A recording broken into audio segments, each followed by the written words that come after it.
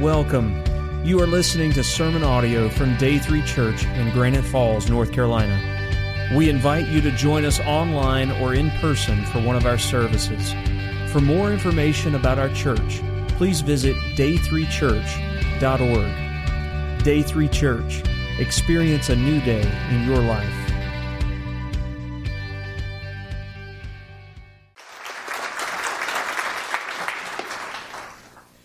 I want to talk a few minutes to you this morning about standing in honor. I think maybe you already have a sense of what that is from the flags coming in and seeing the video.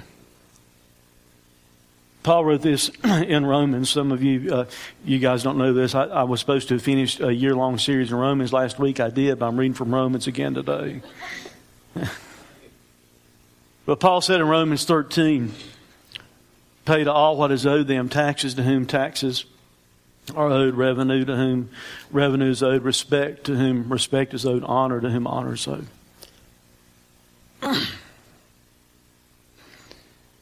This being the Sunday before July the 4th, I felt like God laid on my heart a few months ago to check into inviting the Patriot Guard riders, those who could, to come and be with us.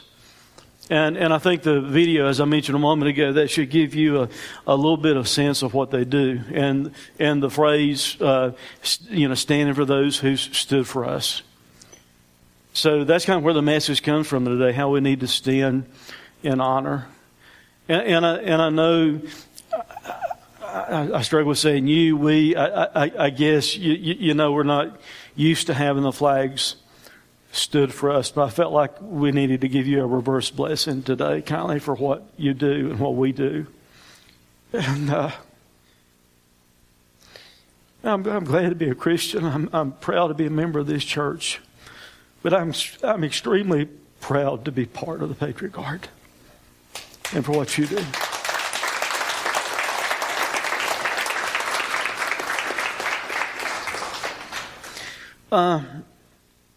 Just to give you a little bit of background to the Patriot Guard, because it's going to fit the message, I promise. It's going to be a different kind of message. I'll tell you that up front.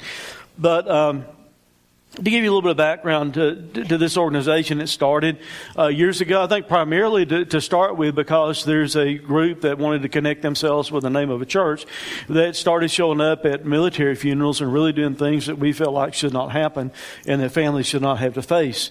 And so this group started, and they will, at the family's request, this group does not force themselves in on anybody, but at the family's request, will go and stand a flag line or an escort or what we're called to do for a military family, but also when requested for firemen, for EMTs, for police officers.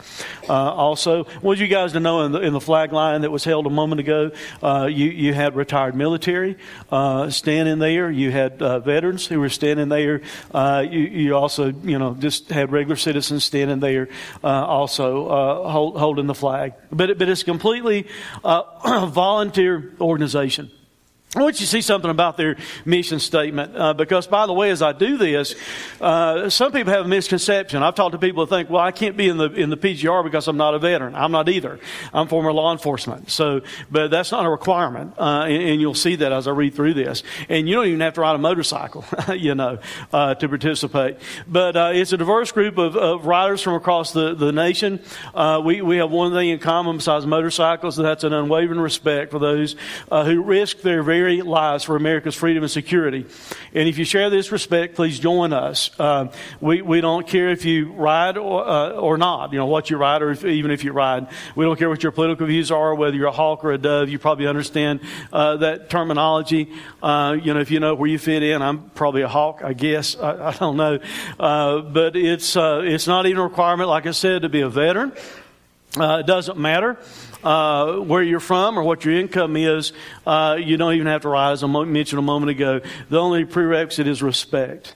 And that was the very first thing I was told when I went on the first mission. Our main mission is to attend the funeral services for fallen American heroes as invited guests of the family. Each mission we undertake has two basic objectives. First of all, to show our sincere respect for fallen heroes and their families and their communities. And number two, to shield the mourning family and friends from interruptions created by any protester or group of protesters. The organization is made completely of volunteers. And of course, we do through strictly legal and non-violent means. In other words, we're not there to fight or engage someone. But it's made up of volunteers. No one is paid for anything that they do. And I want to give you some kind of interesting information about the Patriot Guard riders. It's getting somewhere close. These stats change every day. So it's really getting somewhere close to probably 289,000 members. So those stats have changed each day. In North Carolina, there are over 7,600 people who have joined the Patriot Guard riders. And like I said, it's all volunteer from the people at the top boards all the way down. Some interesting statistics for you might be this. One day last week, because I contacted Tim, he's one of our ride captains, and he sent me some information, and also did our state captain send some information. But this past week, on one day, there was 24 hours that they received 74,000 emails and sent out over 223,000 emails. In the past 30 days, they received approximately 1.7 million emails and sent out over 4 million emails. In the past year, received over 20 million emails and sent out over 45 million emails.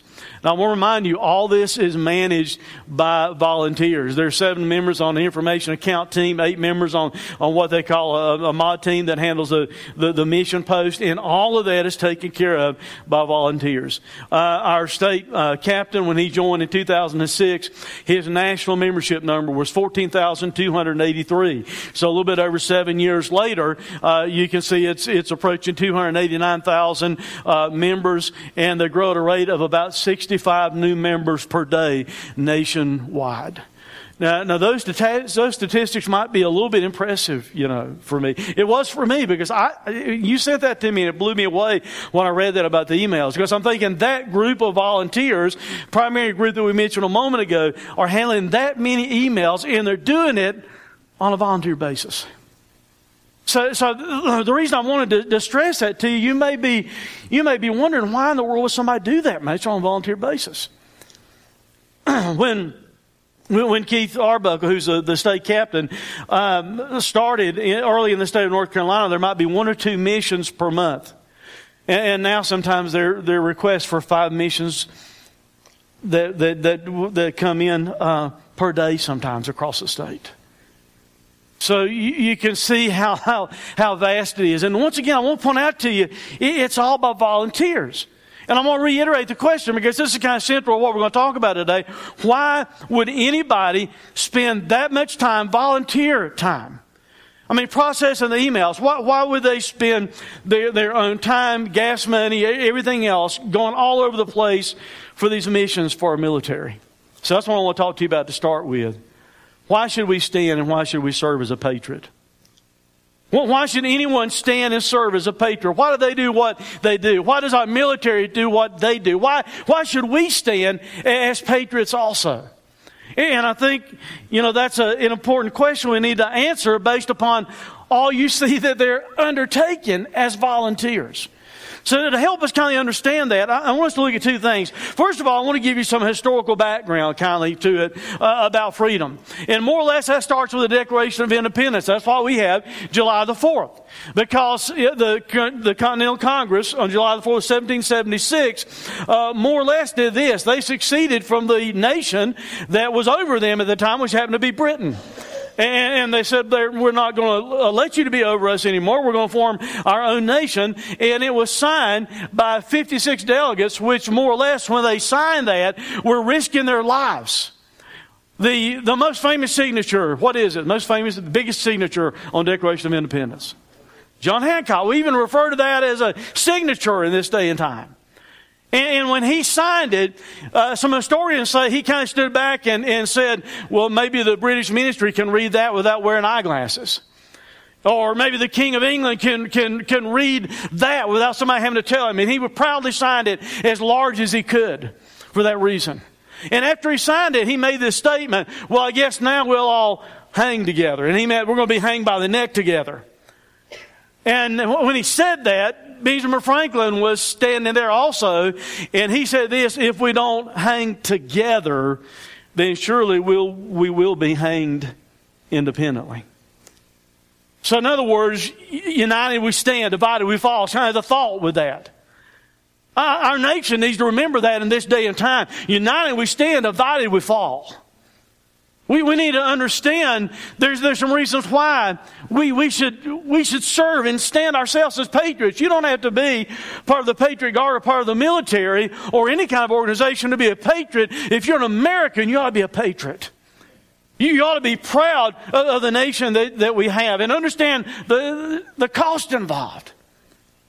Part of that's tied into these 56 delegates, and I don't have time to really go in detail about this, but have you ever looked into what happened to the 56 men that signed the Declaration of Independence? Some of this is debated as to whether or not it's all completely historical, but let me hit some highlights on that, because you see they signed understanding their lives and their fortunes and everything were at stake. 5 of the signers were captured by the British as traitors and tortured before they died. 12 had their homes ransacked and burned. 2 lost their sons serving in the Revolutionary Army. Another had 2 sons captured. 9 of the 56 fought and died from wounds or hardships because of the Revolutionary War.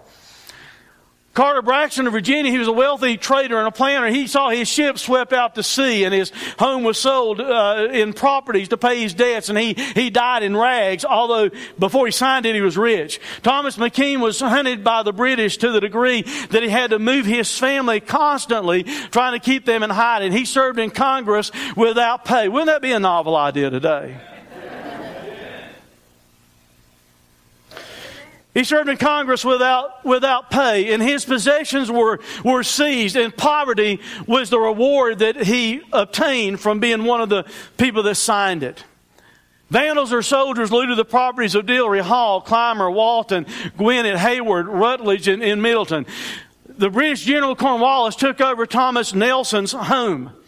And while he was there using it at his headquarters, Thomas Nelson pled with our own General George Washington to go ahead and attack the house. And they did, and they destroyed the house. And he lost his own house due to that fire. And he died in bankruptcy. Francis Lewis had his home and properties destroyed, and his wife was arrested and died within a few months. John Hart was driven from his wife's bedside while she was dying. Their 13 children fled for their lives. His fields and his grist mill were laid to waste.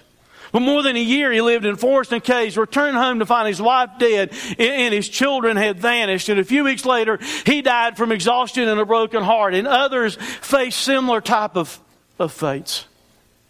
Next slide. What kind of men were they? Because they weren't just a bunch of ruffians trying to cause trouble. 24 were lawyers and jurists, 11 were merchants, 9 were farmers and plantation owners, men of means, well educated. They signed the Declaration of Independence knowing full well the penalty would be death if they were to be captured. That's just a little hint of the stories and sacrifices from just the American Revolution. Like I said, they weren't wild-eyed type rabble-rousing ruffians trying to cause trouble. They were soft-spoken men of means and education. They had security, but they valued liberty more than their finances, more than what they owned, more than what their possessions were. And they pledged this: for the support of this declaration, with firm reliance on the protection of divine providence, that's God, we mutually pledge each other our lives and fortunes in our sacred honor. And because of what they did and what they experienced, they gave us a free, independent nation. And the prices that others had paid. I kind of alluded to this earlier, but you see, they were British subjects at the time, and they had to fight their own government to have their liberty. A lot of times we take our liberties for granted. We need to remember something. We need to remember that freedom is not free. People pay a great price for us to have freedom. You ought to read the Declaration of Independence sometime if you've not read it recently. It might shock you how applicable it might even be to our current day, things that are said there. You know why else we ought to stand as a patriot? Consider the cost of freedom. From 1775 until present, there have been approximately 848,163 combat deaths. There have been another non-combat death of our military to the number of 433,161. That's a total death experienced by our military of 1.3 million. Total wounded, 1.5 million. Total dead and wounded, 2.7 million. Still missing in action, 38,159. You understand a little bit why we ought to stand as patriots, why we ought to serve in our country as patriots, why these guys and ladies do what they do? Why you and I ought to stand and serve as patriots? Think about the cost that has been paid in order for us to have freedom. We don't need to take that for granted. But I understand this is the Sunday before July the 4th, and I understand we are in a church, not a political meeting or a military meeting. So I also want to talk to you just for a minute about this. Why should we stand and serve as Christians? Because all the stuff I talked about, the Patriot Guard earlier, that they're doing from a volunteer basis. Well, why should we then as volunteers? Why should we stand and serve Christ?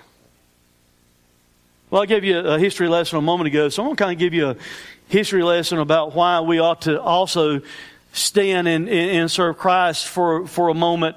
And there's all kinds of passages in the Scripture I could go to talk about standing and why we ought to stand and why we ought to serve Jesus. But since we've kind of got a military flavor to things today, I've chosen to kind of visit some biblical stories out of the Old Testament just to give you a picture of someone standing. I won't take time to read all the verses for time's sake, but this is some information about David's mighty men. And we're told here in one story that one of his mighty men held the ground. And all it was a field of barley. Everybody else was fleeing away because of the enemy, because of the Philistines. But the Bible says that he took his stand in the midst of that plot, in the midst of that field of barley, and he defended it, and he killed the Philistines. And it said the Lord saved them by a great victory that day. And it started out because one person was willing to stand his ground and defend. Think about this. A stinking barley field. You going to die over a barley field? Look at some more stories. 2 Samuel, we're also told about some of his mighty men. One wielded his spear against 800 men that he killed at one time. Another one, Eleazar, who was with David when they defiled the Philistines, and the Philistines that were gathered for battle, and the men of Israel withdrew. Once again, you've got a picture of people running away. But it said he rose and struck down the Philistines until his hand was weary, and his hand clung to his sword. And then we keep reading in that same passage, and it said the Lord brought about a great victory also that day. But there's another mighty man of David named Shammah, and he stood there. The Philistines were gathered together, but there was a plot of ground full of lentils. You know what a lentil is? It's a pea. He stands in the middle of a pea patch. He took his stand in the midst of this plot, and he defended it and struck down the Philistines. And once again, the Lord wrought a great victory to them, gave them a great victory. But notice in all of those instances, it was because someone was willing to stand. They were willing to stand there and defend a barley field, a pea patch. Something else from the history of David's men. 3 of the 30 men went down and came about harvest time to David at the cave Adullam when a band of Philistines was encamped in the valley of Rephaim. And David was there in the stronghold. In other words, he's hiding out. And the garrison of the Philistines was then at Bethlehem. And David said along, and I want you to notice David did not issue a command to his soldiers. He didn't say, I want you to go do this. He's just kind of longing for something, maybe talking to himself. And he said, "Oh, that someone would give me water to drink from the well of Bethlehem that is by the gate." Those three mighty men heard him, longing for that. So 3 of those men broke through the camp of the Philistines. 3 of them, by themselves, drew water out of the well of Bethlehem that was by the gate, carried it and brought it back to David. But notice what David did. David would not drink of it. Instead, he poured it out before the Lord like it was an offering, because he thought it was too holy to drink, because the men had risked their own lives, risked their blood in order to go after that water. Now, what lessons can we learn from those stories?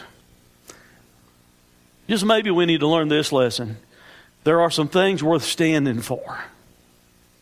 Whether we're talking about freedom in our nation or the things that we need to stand for as Christians, there are things worth standing for.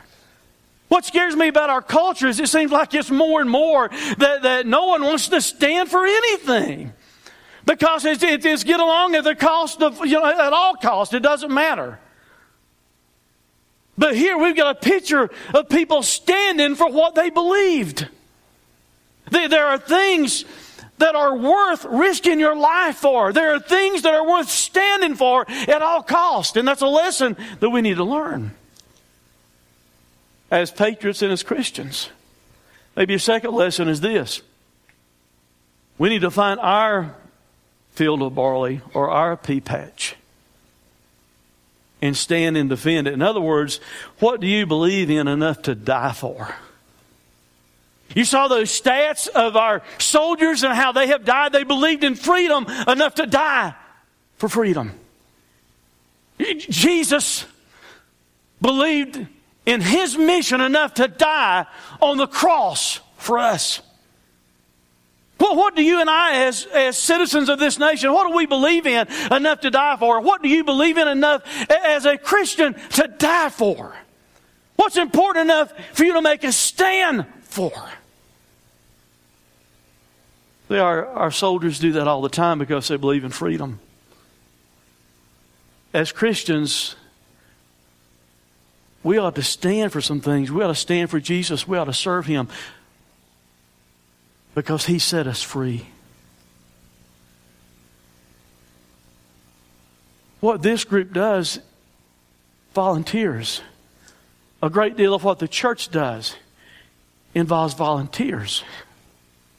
But we need to have volunteers that value enough the opportunities to impact people's lives in ministries to stand and fill a place and defend the field that God's given you.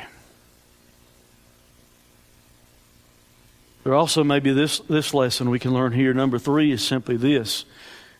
There's some things, actions of others, that are considered holy before God. That's the way David viewed that water. He would not drink it. He thought it was so holy because they risked their lives. That's how I feel about what we do. I feel like that is, when we stand on a flag line, that is holy before God. I don't know if y'all felt it but I did. When John was singing America the Beautiful and all those flags came in and they were standing, man, there was a quiet holiness in the midst of that. Did you feel it? I did. I used the Vietnam Memorial as an illustration a few weeks ago in another message, but I've been there before, and that's like holy ground to stand there and look at those names. But once again, we're a church. We're not just a nation. And what Jesus did for us on the cross ought to be so holy for us that we're willing to stand for Him. That's some biblical history. What about the cost? Because a minute ago, as we talked about why should we stand as patriots, I talked to you about the cost that was paid. Well, why should you and I stand and serve as Christians? How about consider the cost that the Savior paid for us? And I don't have time, no word studies today. We're not going anything deep. I'm just kind of hitting highlights of things, but I want you to get the main thought. That we ought to stand and serve as patriots and as Christians. Why? Look what Jesus did for us. For there's one God and there's one mediator, talking about Jesus, between God and men, the man Christ Jesus, who gave Himself a ransom for us, nailed to a cross, shed His blood to buy us out of our sin. In Him, in Ephesians, we have redemption. He has purchased us out, bought us out, redeemed us out of our sin through His blood, the forgiveness of our trespasses according to the riches of His grace. In Revelation it says, to Him who loves us and has freed us from our sins by His blood and made us a kingdom, priests to His God and Father. To Him be glory and dominion forever and ever. Amen. We ought to stand and serve Jesus because of the cost He paid, suffering for us, dying in our place on the cross. Why else should we stand and serve as a Christian? How about this? This might be oversimplified, but for me it works. How about because the Scriptures tell us to? You know why soldiers do things sometimes that maybe they don't even want to do? It's because they're commanded to do it. And the Scriptures commands us to stand and serve Jesus. Be watchful, stand firm in the faith. Notice this next phrase, act like men. Tell me where in the world it ever should have become part of church culture that we think of anyone that's a Christian, just kind of Christian being just kind of, mealy-mouthed, soft-spoken, and meek and everything like that. And that's the picture that some people had. We're told right there to act like men. To believe what we believe and stand for the cause that we have as Christians. Be strong. Let all that you do be done in love. Galatians 5:1, for freedom Christ has set us free. Because He set us free, it says, stand firm, therefore, and do not submit again to the yoke of slavery. Don't be taken back into bondage to the law because you've been set free by your faith in the sacrifice of Jesus on the cross. Ephesians 6 tells us several times to stand firm, to stand. 1 Thessalonians chapter 2 says, then brothers, stand firm and hold to the traditions that you were taught by us, either by spoken word or by our letters. We're told over and over again that we ought to stand. The Bible tells us, commands us as believers that we ought to stand and serve Jesus. Another reason that I think we ought to stand, this is the kind of final thought for us, closing thought, is one you might not have thought a lot about before. But we ought to stand and serve as Christians because of this, because the Savior just might be standing for you. There's a story in Acts about this fellow by the name of Stephen. I can relate to Stephen because Stephen evidently didn't know when to keep his mouth shut because he got himself stoned. And he gives this message to this crowd, and they're listening, and the whole time he's giving this message, they're just getting angry and mad. And it comes to the point that the Bible says, now when they heard these things, they were enraged for the truth that Stephen had shared with them. And they ground their teeth at him, but he, referring to Stephen, full of the Holy Spirit, gazed into heaven and saw the glory of God and Jesus standing at the right hand of God.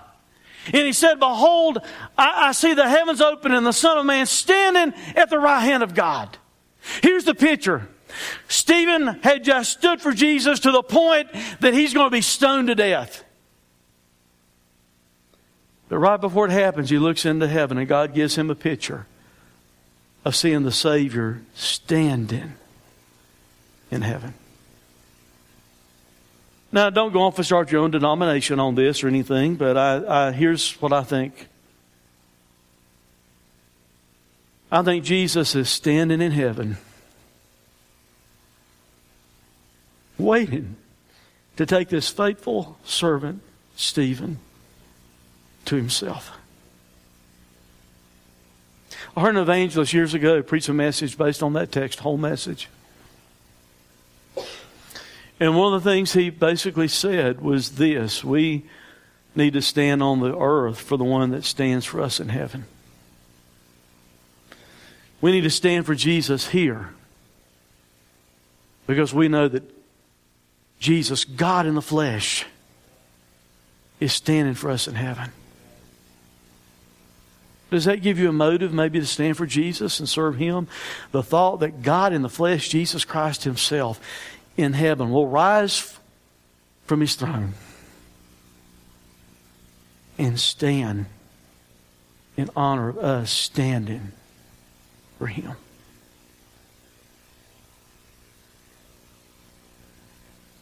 I've talked just a few minutes today about standing in honor. That's what our military does. That's why this group does what they do. And I know it made you feel awkward because you don't like the limelight, and we're not the limelight. It's who we serve. That's what we're about. Amen, guys? That's what we're about. But you see what they do on this Sunday before the July 4th as volunteers, that ought to give us also a picture of what we ought to do as we ought to stand and serve. There's been a great price paid for our freedom in America. But Jesus paid a great price for our freedom on the cross. And we need to be willing to stand and serve. John's going to come out and we're going to have this thing we call an invitation song, a closing song.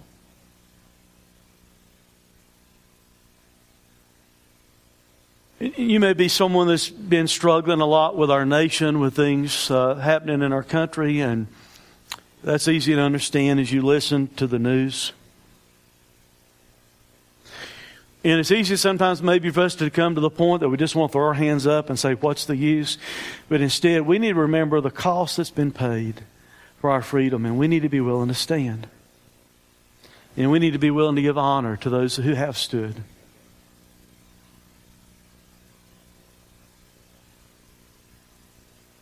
You know Christ is your Savior. If you do know Him as your Savior, in a moment as He comes out to do this song, maybe you need to sit there and thank God. First of all, you're born in America, so you're born free. There's a lot of places in the world that cannot hold the type of service that we've just held here. And we need to be thankful for that. But also encourages that He does this song that you reflect and that you're thankful for what Jesus has done for you. And you consider how you need to stand and serve Him. And if you don't know Christ as your Savior, why not come and let Him set you free today? On this Sunday before we talk about our Independence Day. Jesus can make you independent from your sin guilt. Jesus can set you free for all eternity if you'll trust in Him. And I don't know, I've got kind of a hint on this because of myself. But I think probably most of us would have to say that we're not standing and honoring Jesus to the degree that we should, based on the price that He paid for us. So maybe during this invitation, that needs to be the decision that you make as a Christian, to stand and serve Him better than you have. Let's pray. Father, I thank You again for our freedom. I thank You for those that have stood and have fallen in order that we might be free. God, don't ever let us take that for granted. But neither let us take for granted the great price that You paid for us through Your Son. Help us to be more serious about serving Jesus than ever. If we want to really change our nation, it will not happen with politics, but it can happen by the gospel of Jesus Christ, changing one life at a time. God, help us as Christians to change our nation and our world one life at a time by leading others to Jesus.